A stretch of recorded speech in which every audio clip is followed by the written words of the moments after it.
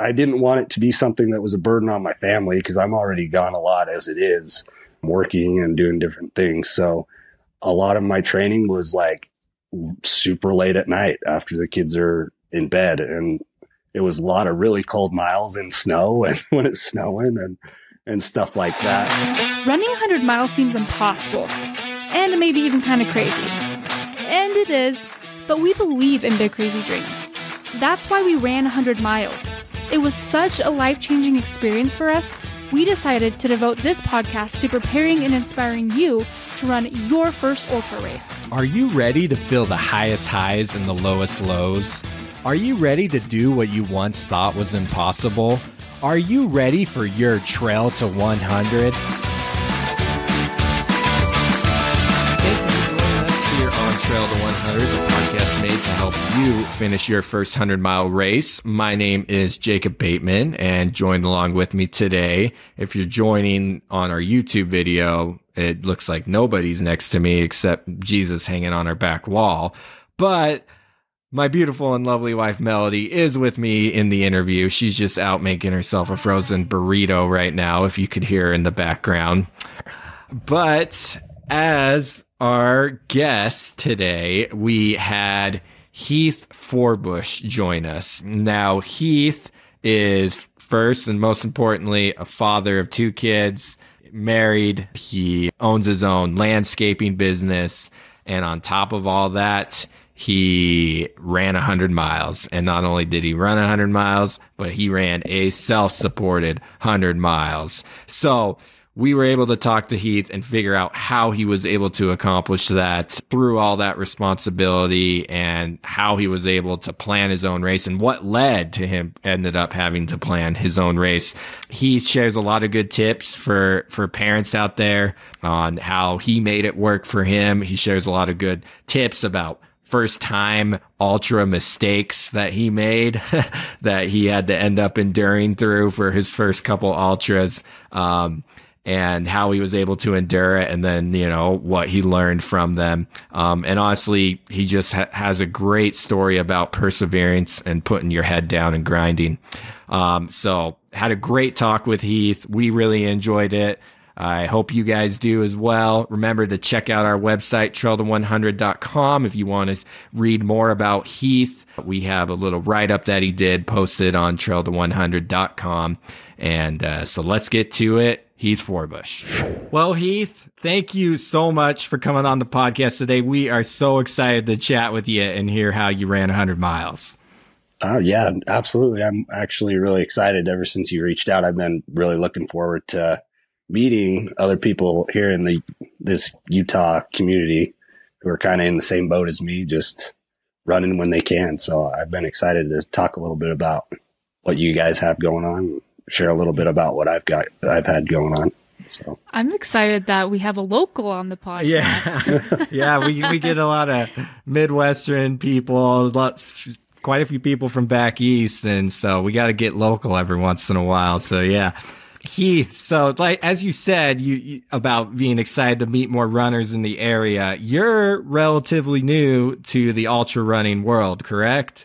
Yeah. I've only been running for a couple years now. So what got you into the sport then? So I had my own landscaping business, and at the time, a couple years ago, I was doing 120 lawns every week, and it was just me and one helper. And so with that, I was walking a lot. So my help, like 15 to 25 miles a day or something. Is that right? Yeah. So like my little help app on my iPhone was saying like some really long days, it was closer to 25. And then some of the lighter days, it's like 15. So seeing that, I thought I was in really good shape. But yeah, it also gave me a lot of time to listen to different podcasts. So I would bounce around and found different people, and came across Cam Hanes and David Goggins. And yeah. I was more familiar with Cam Hanes, but I think more runners know who David Goggins is than Cam Hanes. But yeah, both of them are just crazy runners who put in a lot of miles every week. So that just kind of got me interested, and it just snowballed from there. So you listened to Cam Hanes, you listened to David Goggins' book. Did you listen to his book? Yeah. I've listened to both David Goggins books, and then Cam came out with the book recently too. That was pretty good. So Okay. Oh, go ahead. So what about their books or their podcasts that as you're listening, like what about running an ultra like called to you or made you think like, because there's a lot of things that catch my interest, but then time flies by and I never end up doing. What about that was like, whoa, I want to do that? Yeah, like what led to action? yeah, just hearing David's story in his first book, Can't Hurt Me, just how he talked about everything he'd been through and just how like he needed, I don't know, something to work towards and something to just do every day and put in the work and to become mentally tough. I don't know. It just seemed like something fun to try. Honestly, sounds weird, but it also makes sense to us. I also have two kids. I have a 7-year-old and an 8-year-old. My 8-year-old's a boy, and then the younger is a girl. And just seeing them go through certain things, they have their own challenges, like we all do, and just I wanted to do more to be an example for them. And particularly my daughter, she was born with certain physical challenges, and just seeing her overcome like doctors' expectations and struggling to do certain tasks that most of us take for granted. Just seeing her do that, I was like, what am I doing in my own life to push myself? Like I'm doing the regular stuff, like just being a dad and trying to run a business and I just wanted to show both my kids that we can do so much more than we think we're capable of. That's awesome. That was one of my favorite things in the write-up you gave us. I just feel like there's such a heavy emphasis on family and doing this for your family and doing this for your kids. And I think that's awesome. So you decided to take action, and you say that you signed up for a 50-miler on Antelope Island. Before you signed up for this race, did you do anything before that? Did you ever do any 5Ks, any marathons? Or did you just go from never running to signing up for a 50-mile race? I think maybe I did one 5K once with a couple of my buddies when I was like a lot younger. And we just showed up. We didn't sign up for the race or anything. We just hopped in with the pack and took off. But other than that, my experience for running was very minimal. So that's awesome. Okay.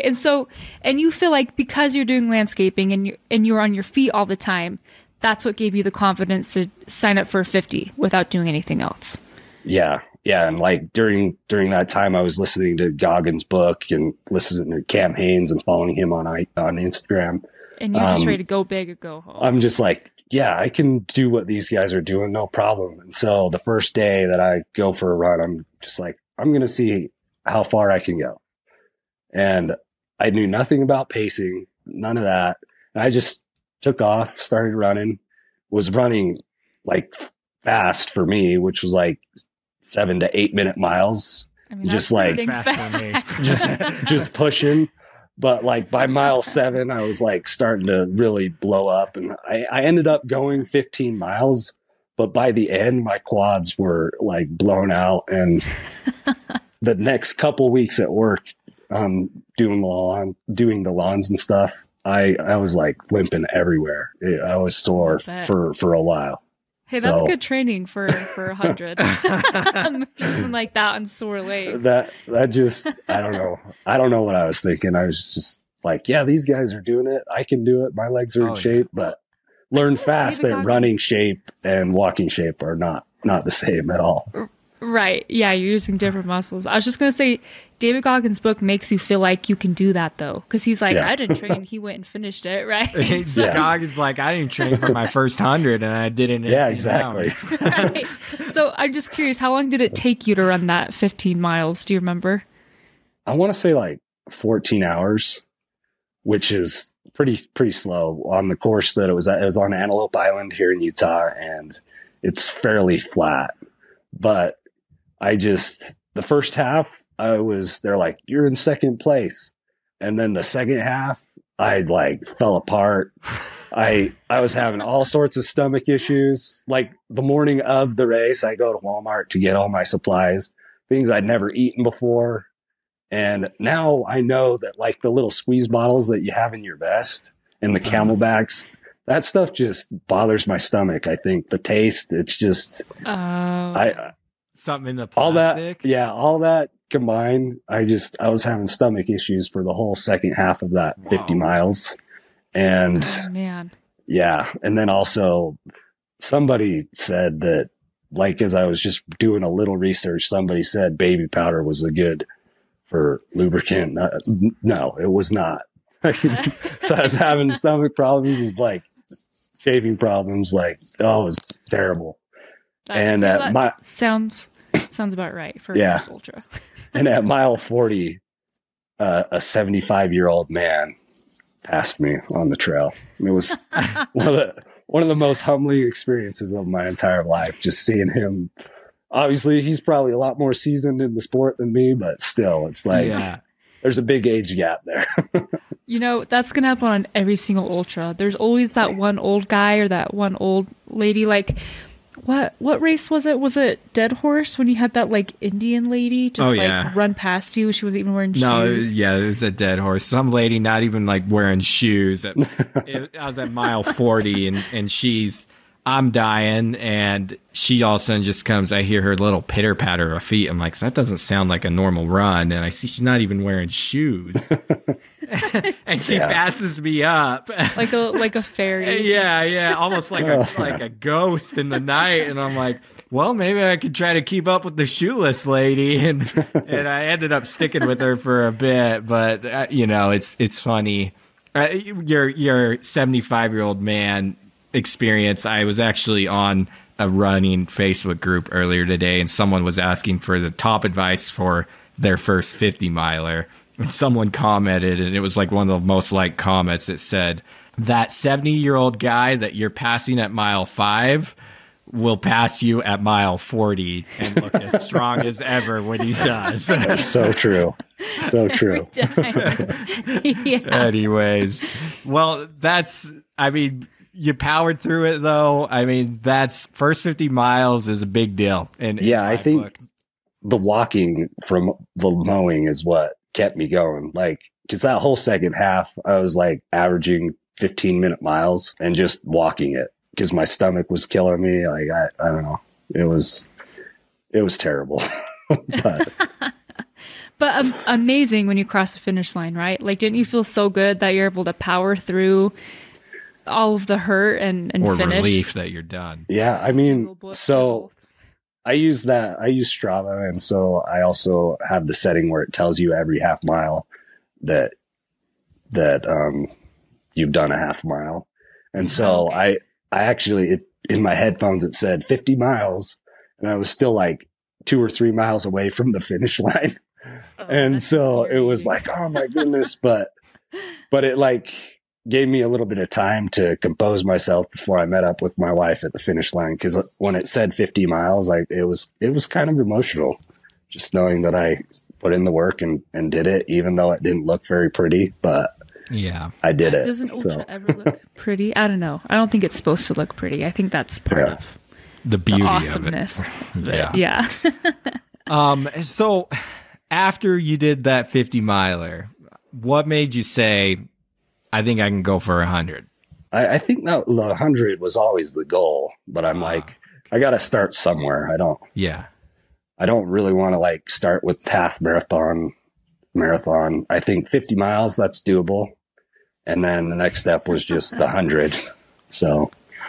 Right. That's so funny. I feel like everyone has a different mindset. I think there's a lot of people in the world who would not be like, 50 miles sounds doable. Yeah, I mean, it just goes back to like what I was seeing on that health app every day. I'm like, if I can do 25 miles walking in a day, 50 miles is, if that's all I'm doing, and I'm not like doing all the other stuff that goes along with my job, it's like, I think it's doable. Totally. Well, and I was also going to say, most people can't just go run 15 miles without any kind of training. So being on your feet that much definitely helps, it sounds like. Yeah, for sure.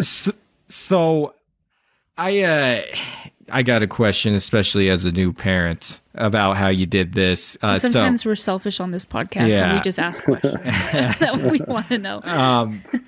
As you were training for your first 50 and even into your first 100, then as you rolled that over, did you ever think to yourself, like, this is too time consuming, or how am I going to fit this in with my training? Like, how did you deal with like the time management and getting in all your runs and your training fit into your busy schedule? Because you also run your own business too. So I can't imagine being a father of two. You got a wife, you got kids, you got a business.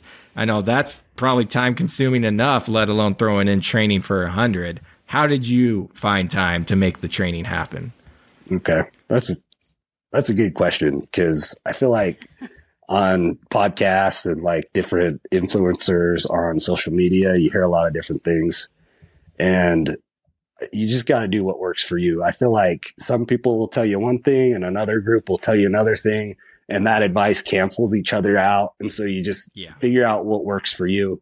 And for me, I didn't want it to be something that was a burden on my family, because I'm already gone a lot as it is, working and doing different things. So a lot of my training was like super late at night after the kids are in bed. And it was a lot of really cold miles in snow and when it's snowing and stuff like that.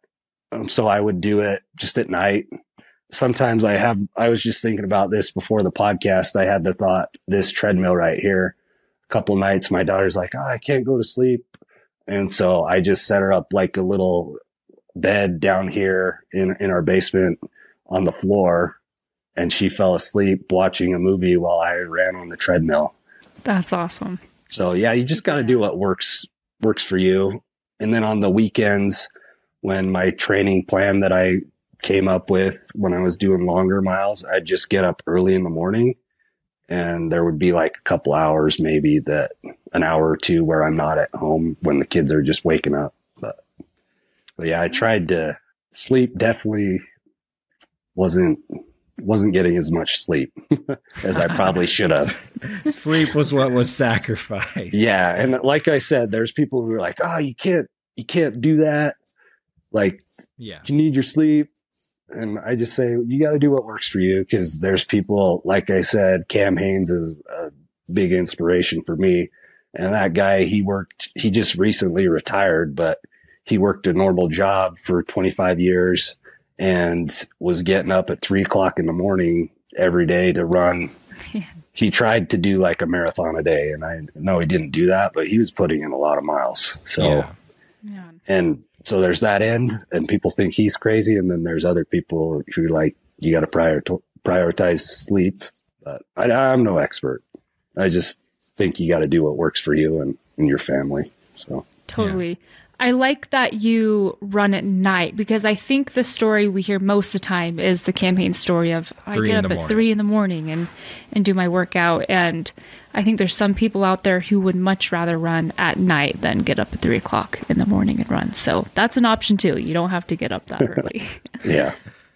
I think that's great advice though, because I mean, it makes me think, as we have a 3-month-old boy now who struggles to sleep at night, that maybe when I'm up with him, I got a treadmill right over here next to us. That's not a bad idea. If I'm gonna be up, why not make it effective time up, right? Rather than if you got one of those bassinets that rocks, just set them right next to you. And put in some miles. Even if you're just walking or a speed hike or whatever on the treadmill, like just getting something in, or even put him in one of those like baby carriers. Like, I don't know how, like if he's strong enough, but I've definitely done a lot of hiking miles carrying kids too. So it helps in your training. It's a weighted vest, right? Yeah. Totally. And before we had our kid, I've always been the kind of person who's like, sleep comes first. You should never, ever, ever sacrifice sleep. Like I just have preached that. And now I'm like, I had no idea. I'm like preaching this to people with kids, and I'm like, you know what? You're going to miss out on sleep sometimes. So, After your 50, what lessons did you take away from the 50 miler, maybe the training or the actual race itself, that you're like, now this is what I'm going to change, or this is what I'm going to keep doing in order to now run 100s? Did you change anything up after the 50? Not so much. I mean, the three main things I learned we kind of already hit on were like, just get a plan. Don't just go start running. Like, when I started training, I did that one run and blew up my legs. But then after that, I'm like, I got to run 10 miles a day. And so I was doing that for a while and got plantar fasciitis super bad and was dealing with that during the 50-mile race. So come up with a plan and kind of do a little research, and then figure out, like, on your longer runs, figure out what sits well in your stomach so you're not having stomach issues, which when I did my 100, I didn't run into that same problem. So that was good. And what was the last thing so those are two, trying to think what I said. You guys have that in the notes. Yeah. So come up with a plan when you start doing longer runs, what kind of food, and then, find good anti-chafing lubricant. Oh yeah. Yeah. We did hit on that. Don't use baby powder. Or I also heard Goggin say Desitin, which use new parents, like diaper cream. Yeah. Desitin is terrible too. Don't try that. Good to know. So find something, test it out on your runs. Yeah. All this is kind of like, you would think, oh yeah, that makes sense. Try it before you're going to do the race. But so I think you've never done it before. It's a whole new world. There's just things you don't think about. Okay. So those were the main, I was just going to say, those are the main, like, what's the word I'm looking for? Just like practical tips. Yeah. Yeah. But as far as like getting something out of the training, I would do all these runs, something that I hadn't really done. So I was seeing people out running when I was doing my training, not typically at night, but sometimes on like my Saturday runs. And I just thought, you know what? I don't know how long these guys have been running. They could be on mile 1 or mile 50 for all I know. And I just took that to heart and just thought, you know what? We're all going through stuff in life in general. People could be on mile 1 and not going through anything too tough, but people could also be on mile 100, just gritting their teeth and trying to get through it. So we just should be kind to others is one thing that I learned during that training. Just not be so judgmental. I love that. And maybe don't compare yourself to others. I just think about... Yeah, exactly. Because you don't know where people are at. You can't compare. Yeah. I think, it just made me think about times when I've been running and maybe it's been a long run and I'm like on mile 20 and then like old lady passes me and I start to feel bad. And I guess what I'm saying, or someone passes me and I'm like, well, they don't know that I'm on mile 20 and maybe they're just on mile 1, Yeah. Make yourself feel better. Yeah. Yeah. Yeah. So just give yourself grace too. Like, I mean, we don't know where other people are at. And so you just can't compare. It doesn't do anybody any good to compare. So. Right. Run your own race, run your own run. I like that a lot.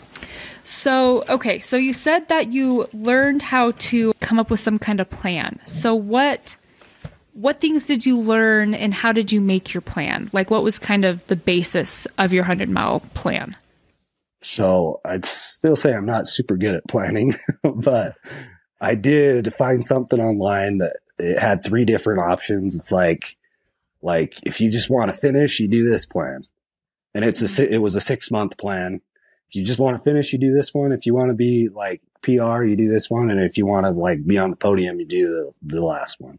And so I just picked the one I just want to finish. And it wasn't, that plan wasn't running 10 miles a day. It was like, you have some long runs, you have some short runs, you have some tempo runs. And I never followed it perfectly because 6 months is a long time and you got life that comes up. But I just tried to like at least have some kind of a mix that I wasn't like running the same tempo, like pushing. Like I learned my first run, you don't want to just go all out every Yeah. run. You gotta just, so like I said, I'm no expert, but just like having a mix of like doing some more tempo runs and then just having long runs and just putting the time in on your feet. Yeah, that's kind of Okay. I think that's great. Yeah. And like if you're trying to make your first plan for your first 100, like that's great advice. You got to mix it up, Don't do all slow runs. You got to throw in some tempo runs. You also don't want to burn out mentally. Yeah. If you're just running slow every single day, that can get super But you monotonous. don't want to do it as fast every day. You're going to get hurt. Right. yeah. Anyways, I think that's actually really good advice there for planning your first 100. And we don't expect you to be an expert. This is just, what did you do? People just want to know how did you do it, Yeah. How did the people's champ do it? So. I don't know about that, but just curious. Did you ever throw in like high intensity sprinting, or was all your speed work, was it all tempo stuff? yeah, see, like not really sprints ever. Okay. I just know if I was a listener, I would want to know that. So Like, yeah, I don't. So some runs would be a little bit faster pace and some runs would be a slower pace. And like, so I don't even know if I'm using the terms correctly. But sometimes I would be like a tempo run at different paces. Yeah. Okay. Sometimes I'd be like, this may kind of be sprinting, but I didn't feel like I was going that fast. I would like pick out the telephone poles because I live around me. There's a bunch of farms and there's telephone poles. And so I'd be like, from this telephone to that telephone pole, I'm going to go not all out sprint, but pretty quick. And then the next one, I'm going to walk and just kind of alternate. And it was surprising that like looking at my Strava, it would still say I was like averaging the same speed, minutes per mile type thing, even though I was walking some and then running some. So yeah. No, that's actually, super, that is super interesting. That's how you can get speed work in without getting out of your like base zones. Anyways, I won't get super into it, but I could like dive into 80-20 running right now. But I'm like, isn't that cool? That anyways. Well, let's get to the exciting stuff, the actual race itself. First off, the day before. Let's go day before. How are you feeling? Are you feeling prepared? You feeling confident? Or are the nerves like, holy crap, what have I signed up for? So for the 100? Yeah, for the 100. So wait, we need to I actually did I attempted 100 miles. Same race, that Antelope Island race. Yes. Yeah. Let's go there. Let's go there. The first attempt. So yeah, I mean, I was excited. I don't think I was really nervous, but more so excited because I knew that it was going to hurt. It was going to be hard. And this year I wasn't having plantar fasciitis, but I was having really bad shin splints. Oh no. So I had KT tape prepared and like YouTubed how to tape that type of injury. And I was like, we're just going to go for it. Like, you're never going to feel perfect. So you just gotta do it. So I love how this is a compliment. I love how ghetto this all is. I love you're like, Google a plan, YouTube how to tape my shins.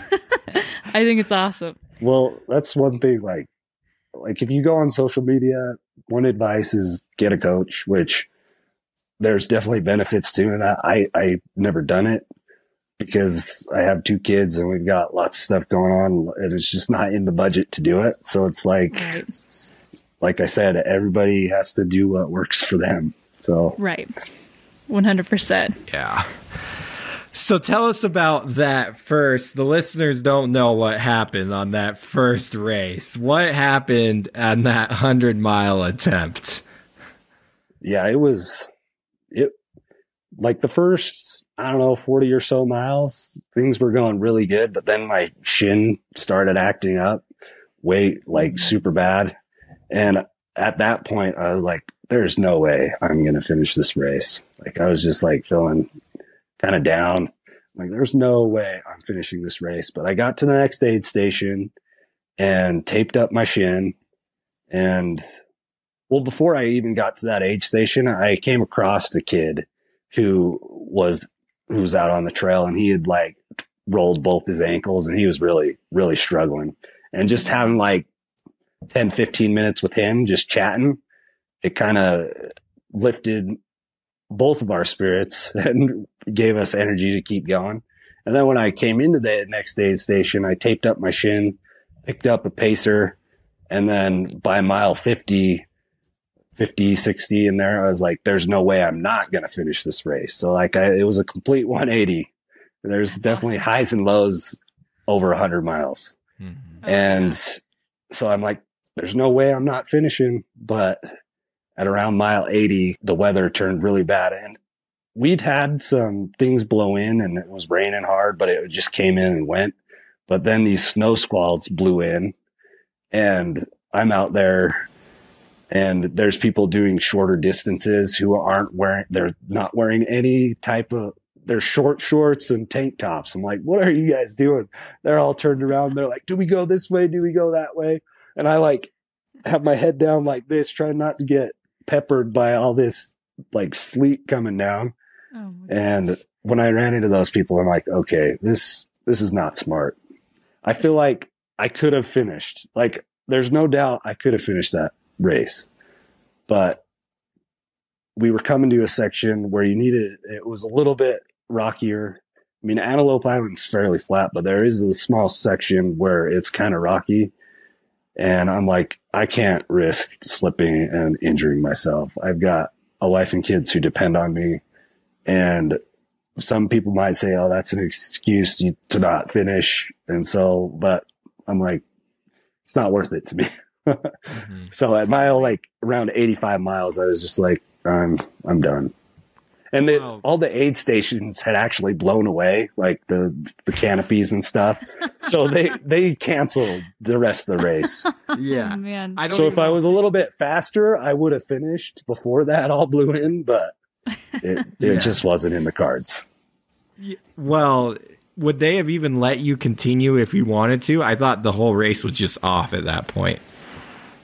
I don't know. I think it kind of depends. Like, I know there were a few people who were a little bit farther ahead of me that were kind of past that tougher spot, that they ended up finishing. So, and then the faster group finished well before all that stuff happened. Yeah. Yeah. But there weren't going to be aid stations, because there were a couple aid stations that I would have passed while I was out there. Yeah. That wouldn't have been there if I had kept going. Yeah. But, yeah, which would have made it even. Aid stations at that point of the race, in my opinion, are crucial. Oh, yeah. And it sounds like you made a good call. Yeah, I just always have like Goggins in the back of my head. Yeah. I'm like, right. Suck it up. You gotta push through. Yeah, sometimes it can be a little toxic.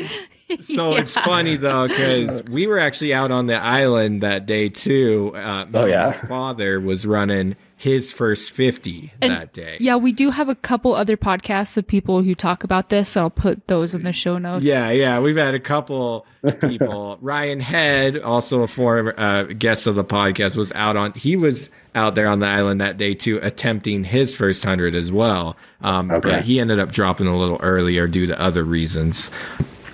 But anyways, yeah, it was a all-out blizzard out on that island. It was insane. It was the wind. Nuts. So yeah, it was, Melody's father he was out doing his 50, and he was 23 miles in when it struck. And he got pulled. And he kind of had beat himself up though, because he is like you, made the same decision, was like, this isn't safe. I'm not prepared for this kind of terrain. It wasn't like you said, no one had the gear. Yeah. No one those shorter distance that were doing, like, I think there was even like a 30K or like a really short distance.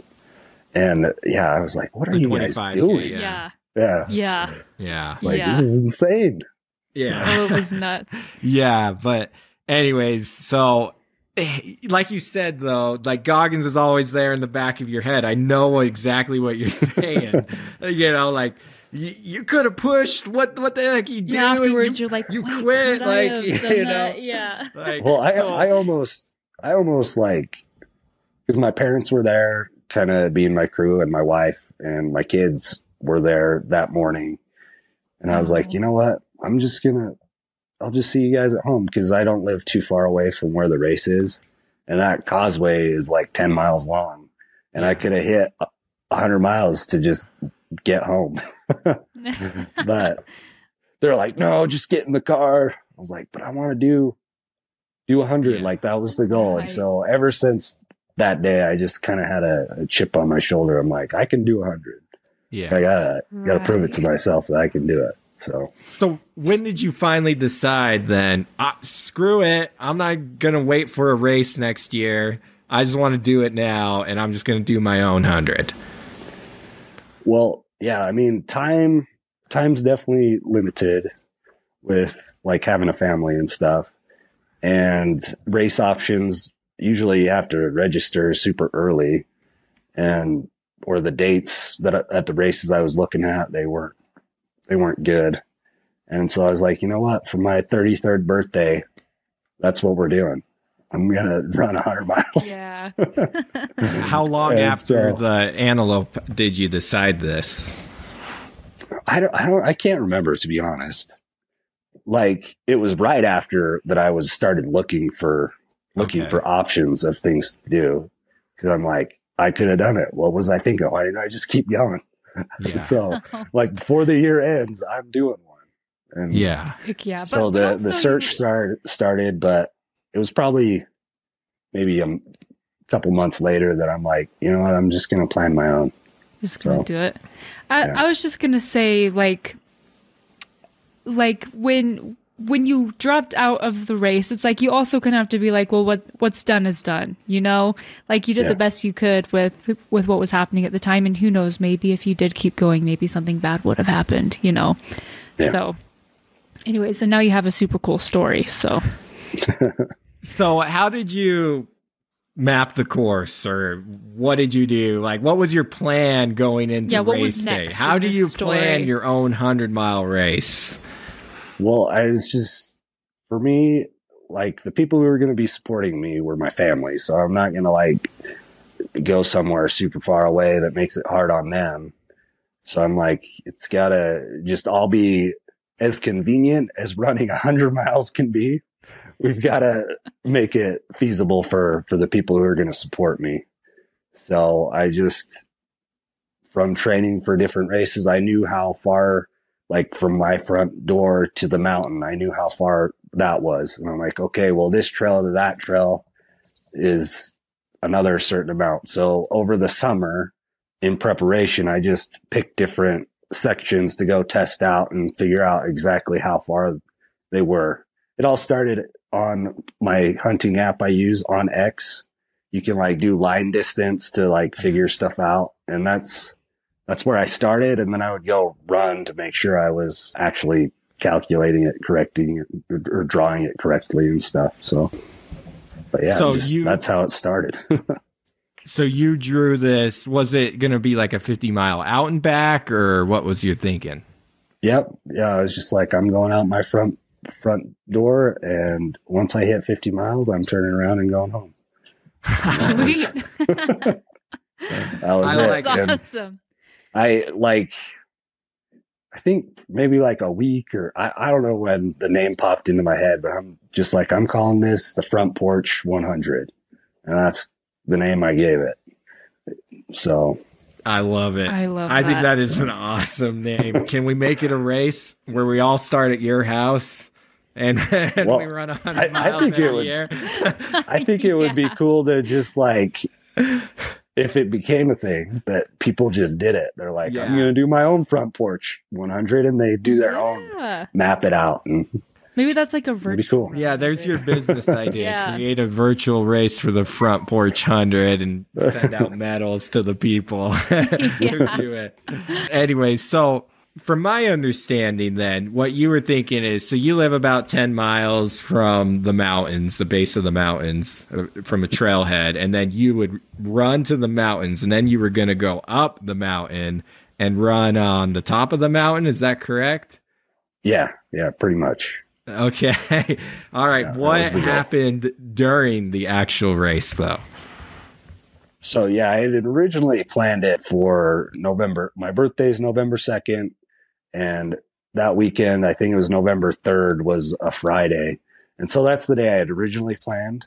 But the route I chose, they closed the access to the canyon on November 1st. And for somebody running it, it wasn't a big deal. But my parents needed, and my wife needed to be able to access the canyon to do the crew stuff, right? And so I was like, I bumped it a week, I bumped it up a week. And the day before I was going to do it, it snowed up in the mountains, No. which is crazy because the next couple weeks it got really hot for that time of year. And it was like great weather. Utah for you, man. But yeah, so we were about 30 miles in and we were hitting that part and it just wasn't really passable for like vehicles. Even like my dad, he has a side by side and he was the one up there in the mountains with us just riding around on that. And he went ahead and he's like, yeah, it's really bad. And it was also really cold up there. And I had to take into account that like my parents were helping me and I don't want them sitting out in the cold all night long. Right. So yeah, we had to call an audible on like the route. So the route changed. We came back down from the tops of the mountains and then just ran on a lower trail at a lower elevation. Where there wasn't snow then down there. Okay. Yeah, and so it made it hard because I'm like, these were trails I'd never even been on before.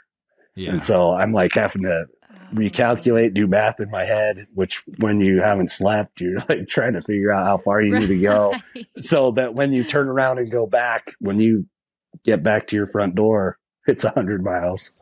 So yeah. See, this is why a self-supported 100 is harder than an actual 100 because an actual 100 you just follow flags. But now you have to pull out your map and do all the math and anyway. Yeah, but it was like it wasn't like even when I was talking to my dad when we were like, okay, what are we gonna do? Even like he was saying, like, I want you guys still to do this. It wasn't like, let's just pull the ripcord and call it quits. It's like, let's figure out how to do it because there was no way I was going to let what happened earlier that year happen again. We're like, we're doing this 100 miles no matter what. So we just had to figure it out. That's good. You had a good support system. And yeah, I actually had a friend with me. His name's Sam, and he did like 1 20-mile run with me. And that's like pretty much all the, like he did a little bit of running here and there, but like zero prep. And he actually did the first 50 miles with me. Oh. And then he's like, he wanted to do all 100, but he's like, well, let's just go as far as we can and see how far we can get. So he's a total beast. Total beast. Man. I got to talk to this guy. I know. I'm like, maybe we need to get him on the podcast. He sounds like the new David Goggins. Goes on 1 20-mile run to train, and then he's like, yeah, I'm ready for a 50. Well, wow. I don't think, like, his hopes were to finish 100, but he's like, at any point, Heath, if I'm just holding you back, you just leave me. And I was like, no, man, we will go at whatever pace, as long as you're like wanting to keep going, we'll stick together. Yeah. Like I have no time goals on this whatsoever. I just want to finish 100 miles. So we're in it together. But at mile 50, he was really slowing down and really hurting. And so he's like, yeah, just go on without me.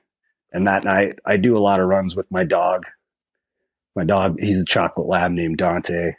And he was there to pace and run with me through the night. Oh, good. Yes. Good. He's good for about 30 miles, and then he's like, I'm done.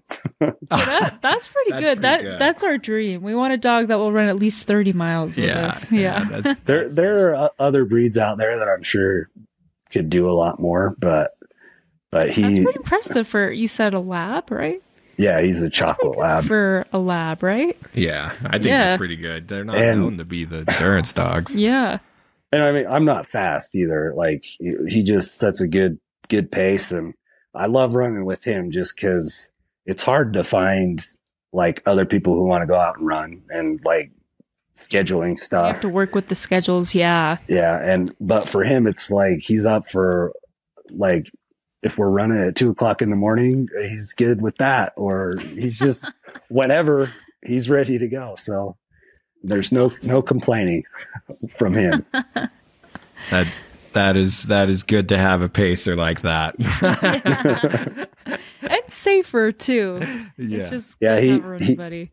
He definitely finds all the deer that are out there. And Oh man. he's he's not super well trained, but he'll at least listen to me and not go off and never come back when he's Not chasing after disappear. animals. The wood.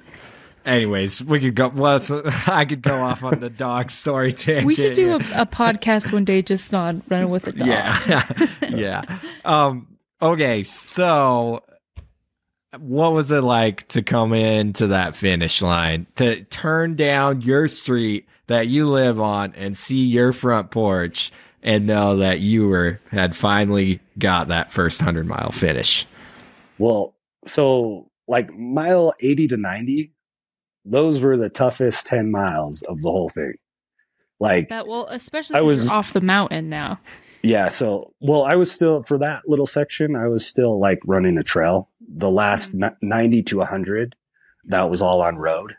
But 80 to 90, it was like the sun just came up and I got a little bit of food, and like I'd been going for the first 18 or the first 50 took us 18 hours. Like I said, we ran into snow. I was with a friend who didn't really run. We were just chugging along. And then the second half took about 15 hours. And so, just the timing of it coming into the morning, I was just beat. And at mile 90-ish is when I met up with my parents for that like last aid station. I got a little bit of caffeine, and I don't know, the last 10 miles were some of the best miles of the whole thing. Like I was doing some caffeine, man. Yeah, it works. It was just crazy. Just coming down, like, cause most of it was downhill, cause like I live out west where it's really flat. And then as the more east you go, you get to the mountains and it's uphill.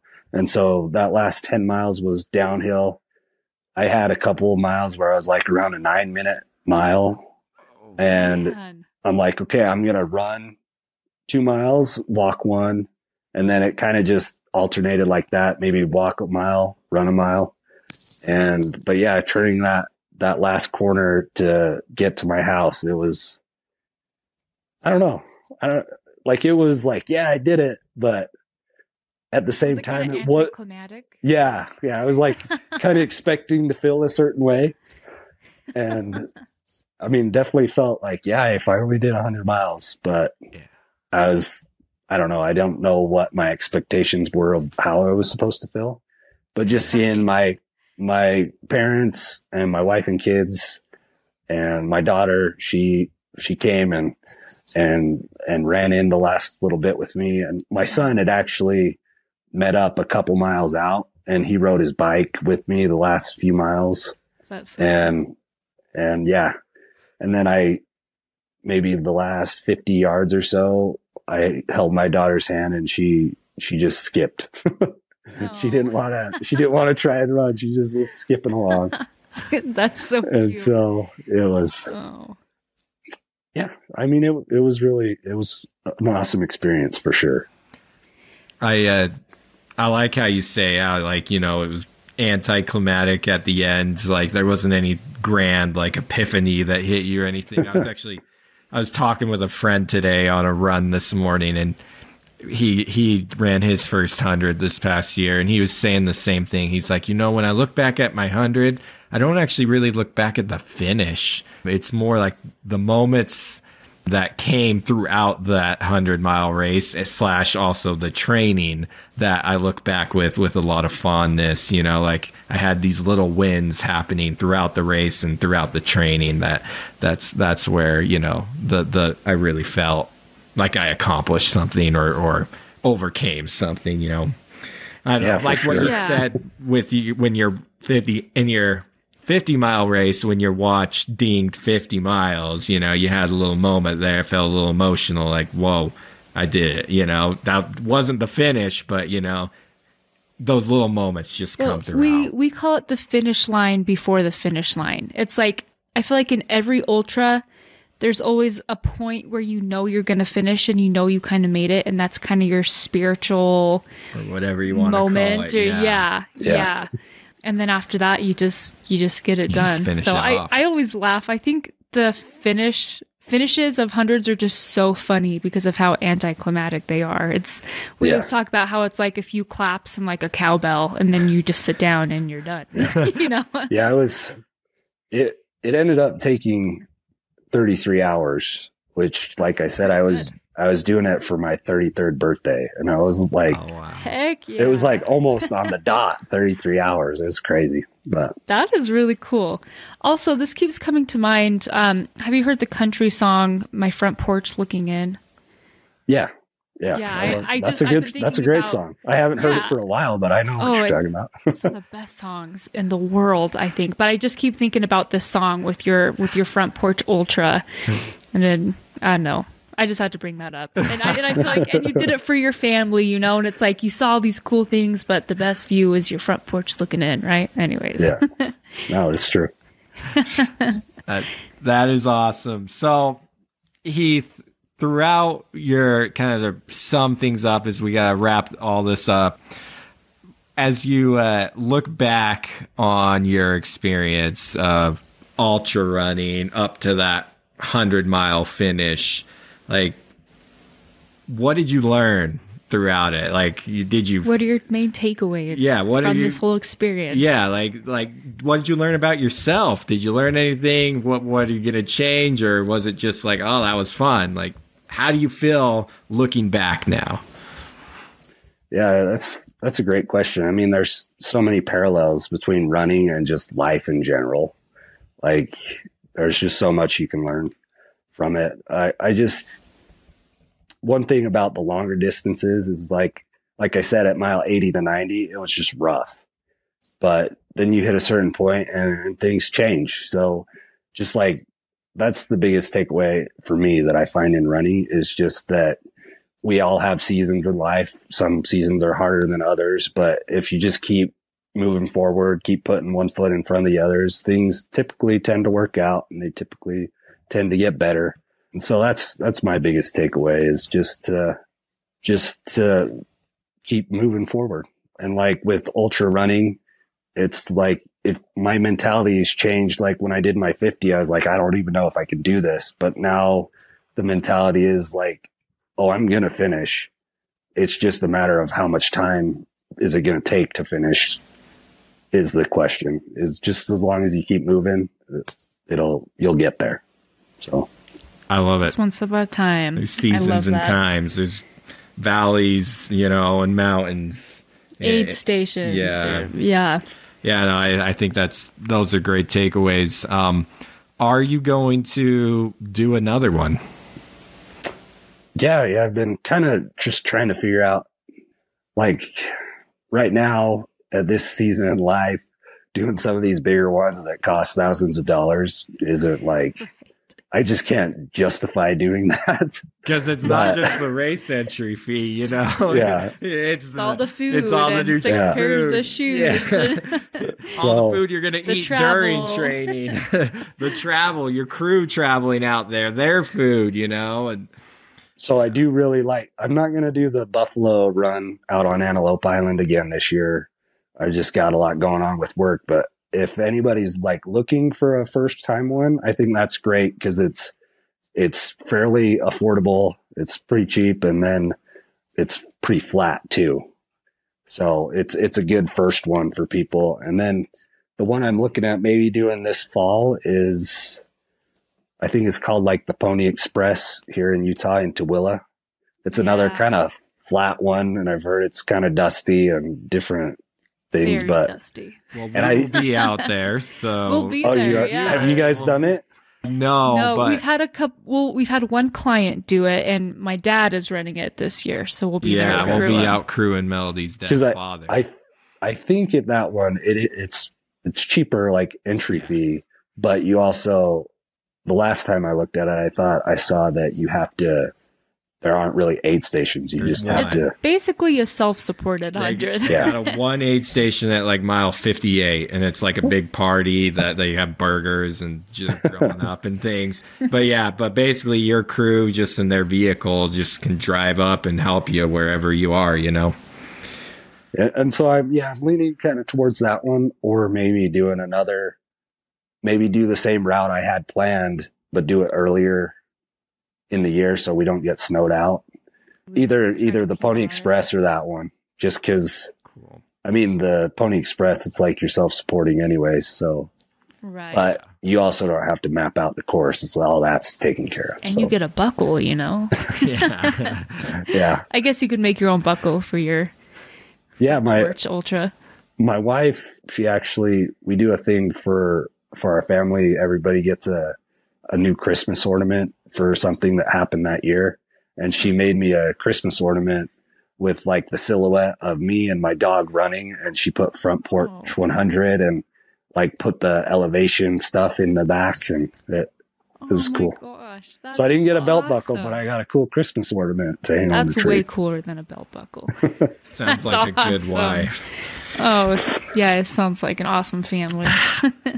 So, Heath, if our listeners want to follow you or hear more about your crazy adventures, do you have any sort of social media that they can follow you on? Yeah. So for running, I've kind of started one, Race for What You Face. And I gave it that name, or came up with that name, just because, like I mentioned briefly, we have a daughter with some physical challenges that she was born with. And I've struggled to figure out how to share that, because I don't want to overshare with things that are personal to her. But I feel like as parents of children with that kind of stuff, there's a lot that we can lean on each other for. Like it's a community. And so I'd be happy to talk more in depth with people about what we're going through on an individual level. If anybody wanted to reach out, Race for What You Face is my running thing. And then just Heath.Forbush is my personal Instagram. So cool. They can reach out to either one of those. Perfect. And we'll put those in the show notes. Well, perfect. Heath, you blow us away. Like, honestly, your story is, I think I love your humility about it, because we ourselves have run 100 miles self-supported. And I remember being at mile 70, we had to reroute about at mile 70-ish and trying to calculate in my head, reroute and telling my crew, okay, I want you meet me here. Because you're the race director, and too. Then you meet me here, like this is where I'm going. And it's just so much more that you have to deal with in your head and giving direction, that I just have so much respect for anyone who does that. So congrats on running 100 miles. And we're excited to see what you do moving forward.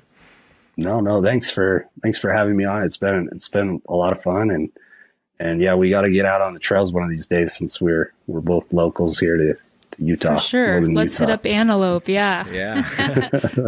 Definitely. Well, thank you, Heath. We appreciate you coming on. So a big thank you goes out to Heath Forbush for coming on the podcast today, sharing us his self-supported 100-mile story. Super inspirational. Heath was super humble, and he shared lots of good advice. Oh, yeah. So, Melody, what's your main takeaway from our conversation with Heath? Honestly, I just love how he did this for his family.